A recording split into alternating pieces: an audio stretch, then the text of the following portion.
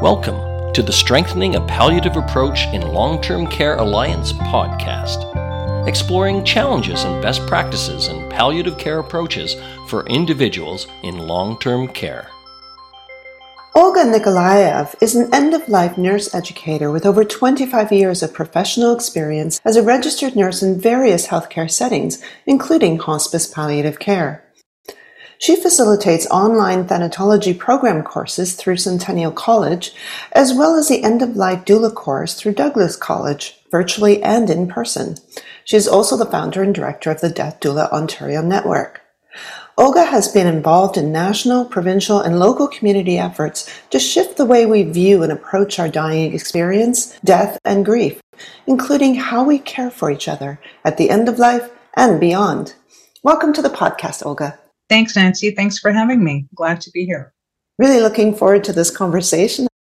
I'd like to start by having you tell us a little bit about your journey to becoming an end-of-life nurse educator and doula. So, interestingly enough, my journey began when I trained as a registered nurse in my early 20s. And so I decided that I wanted to specialize in labor and delivery. I actually ended up moving to British Columbia, where the only job that was offered to me was in long-term care. Oh. And even though I was a labor and delivery nurse, I really wanted to and already had an affiliation in supporting and providing care for seniors. And so it wasn't exactly what I was looking for, but I found a lot of similarities in relationship to birthing and dying. And then I came back to Ontario to study anthropology and psychology. And specifically, I was really looking at using academia to explore a little bit more knowledge and ideas around sort of the spiritual nature or the cultural nature of end-of-life care. For 7 to 5 years, most of my professional work, both educating and as well as my private practice, has really been focused on end-of-life care and death education, death literacy, grief literacy, and really combining all of the different, things that I have studied. Fascinating and complex at the same time. When I was introducing you, I mentioned the thanatology program, and that's a term I don't think everyone's familiar with. I wonder if you could explain what thanatology is. Sure. Thanatology is the study of death and dying, grief and bereavement, and it actually comes from thanatos, or the kind of the Greek word for death. And oftentimes, even some end-of-life doulas, death doulas, call themselves thanadoulas. I am one of 3 facilitators within the thanatology program. That is an online course. It's disseminated throughout all of the Ontario colleges through Ontario Learn. And while, there's still a lot of sort of misconception or misunderstanding of what thanatology is, I think there's an increased awareness, there's an increased interest, and I'm really glad to be part of the thanatology field.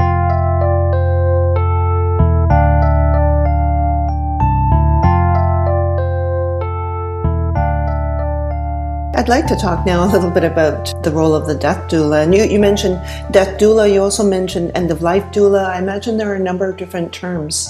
Yeah. So as of right now in Canada, while we have a fairly new organization that's been up and running for about 4 years, the End-of-Life Doula Association of Canada, the end-of-life doula role is really, it's not a protected role or a regulated provider role. And so many folks may actually use different terms to describe the type of services that they may offer to client families. So they may use a term end-of-life doula, death doula, thanadoula. They may call themselves end-of-life midwives or soul midwives or transition guides or bereavement coaches or death coaches, or even death educators. So I think that the association, as well as the Death Doula Ontario Network, are kind of working to create sort of the scope and practice, provide some support to the end-of-life doulas that are newly emerging. But as I said, right now, it's a non-regulated fee-for-service profession. So clients have to actually pay in order to secure the support services of an end-of-life doula. So what kind of services might they provide? The end-of-life doula fundamentally really can work with clients. And I think originally the end-of-life doula role was really focusing on being with the client, the person who is dying, and their family, their caregivers, during that active dying phase. And while that may be the focus, what I'm seeing, and I have seen over the last 2 years, and partly because of the pandemic as well, is that many doulas are now focusing some of their services on education as a way of helping people to start to better plan and prepare. And even for folks who may not have a life-limiting diagnosis, but may have some interest in learning about how to best prepare. So being with the client families during that active dying process is a way of additional support, right? End-of-life doulas are not healthcare providers, so many of them don't have any kind of medical background, but they certainly have varied backgrounds in support service kind of industry or education. So they may be another person who provides that support during that active dying process, but they might also provide support in grief support. So I'm seeing the role expanding both in the role of providing some education, assisting with planning and preparing, as well as offering some of that grief support, even in maybe in legacy making. Yeah, it's a really intimate role. Absolutely. Absolutely. I always say to the doulas, you have to be invited into that family. And so would the expectation be that the doula would be there at the moment of death in the dying process? It could be, but it's not necessarily the focus. Again, I really am a big advocate in educating, and a big element or a big principle of end-of-life doula education is to educate and to empower so that the family and the client can potentially move through this process on their own.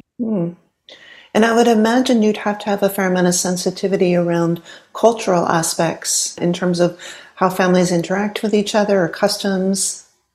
Absolutely. Again, a lot of the training, and even in the thanatology program, really focuses on some of the cultural humility. So recognizing and being mindful of our own particular belief system, and really working towards having more of a neutral position, and really paying attention to our own presence when we're providing that kind of support for people.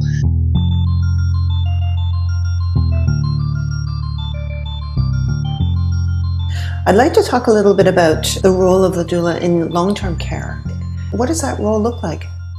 I actually have worked with long-term care homes in the past year, helping some of the teams to manage or move through some of their grieving process that they may have experienced during the pandemic. Again, as you can appreciate, a lot of deaths occurred, COVID deaths occurred in long-term care, and even folks who are providing nursing support and healthcare aids in long-term care don't always have necessarily palliative care training or hospice care training or end-of-life care training or grief support.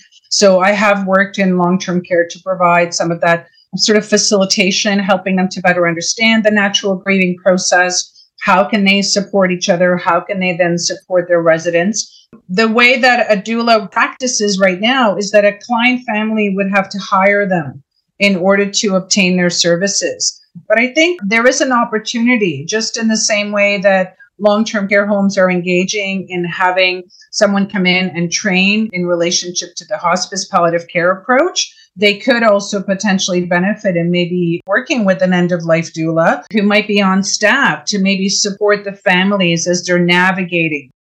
Oftentimes, doulas are not only trained in providing support during the active dying process, but are also trained in opening up the conversations. In our Western world, I think that we're hesitant to talk about end-of-life care.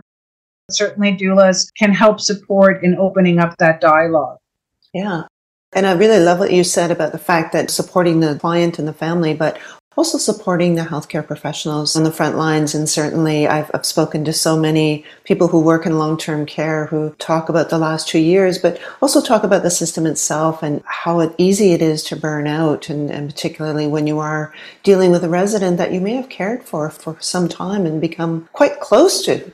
And I think it also, it speaks to the fact that when nurses, even physicians, when they do their formal training, they only have very limited amount of time focusing on end of life. And so anyone who wants to work in the field of hospice palliative care, they actually themselves have to take the initiative to obtain that kind of training. We only get sort of the fundamentals, but I don't think it's enough education and support. Yeah, and I think these people may not have the time. Everybody talks about, the lack of time, particularly if staffing capacity is a problem or an issue. The nurse may not have time to have these conversations with the family. For sure. Doulas oftentimes are not as task focused or have a particular sort of agenda. They're a little bit more flexible and not as task oriented per se. The other advantage of an end-of-life doula is that they have the ability to have that continuity of care through the whole process. So a doula could potentially be initiated in maybe initial conversations, initial kind of reflective thought process when somebody is initially diagnosed. And then as their disease or life experience progresses, maybe they call them back to help them with some aspect of care, maybe even transitioning into long-term care. And then they can be there during the active dying phase. They can vigil after death, right? To still be present, to offer that compassionate kind of support to the family as they're trying to navigate.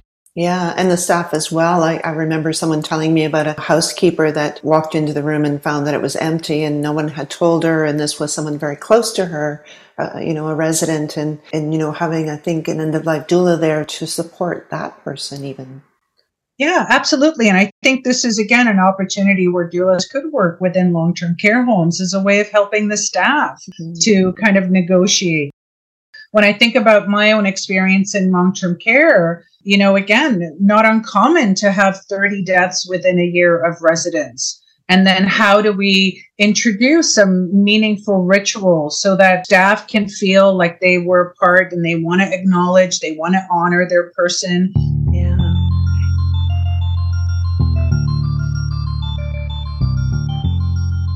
Families hire end-of-life doulas.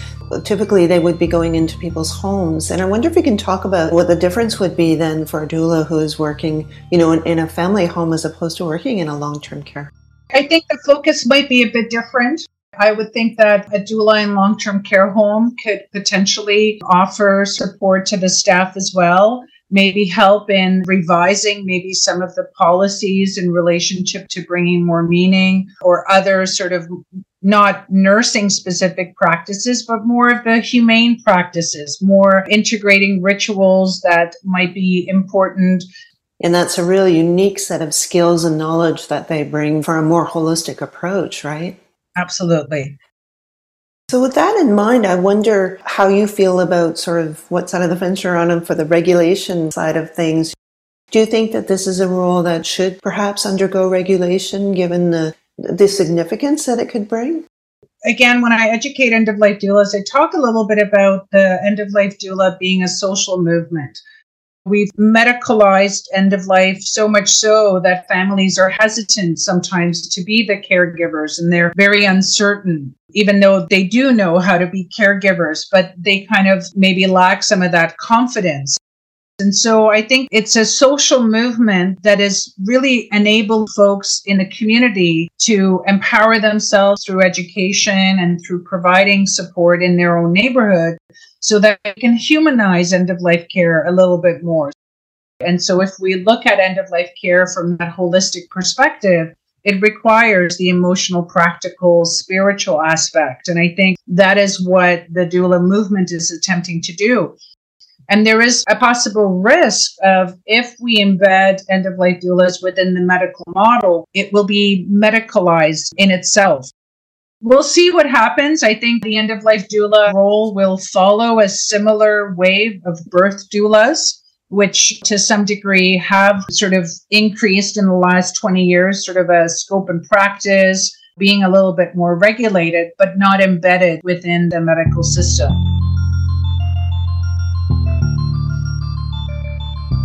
What are the best qualities of a doula? What kind of person becomes a great doula? Folks that are attracted to this role oftentimes are very altruistic and caring people. So I think the qualities that are needed for this role is someone who has the ability to be resilient during a crisis or kind of a emotionally tense time, because we can't always anticipate how people will respond because they have never been through a dying experience. We started off talking about that, having the ability to keep one's own bias in check and always be putting the person perspective first, not to have that agenda, cookie cutter kind of approach.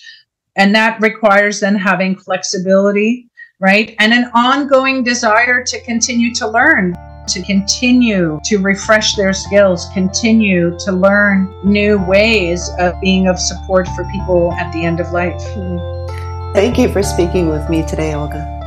You're welcome, Nancy. Much appreciated. You've been listening to the Strengthening a Palliative Approach in Long-Term Care podcast. For more information about our project, visit spa-ltc.ca.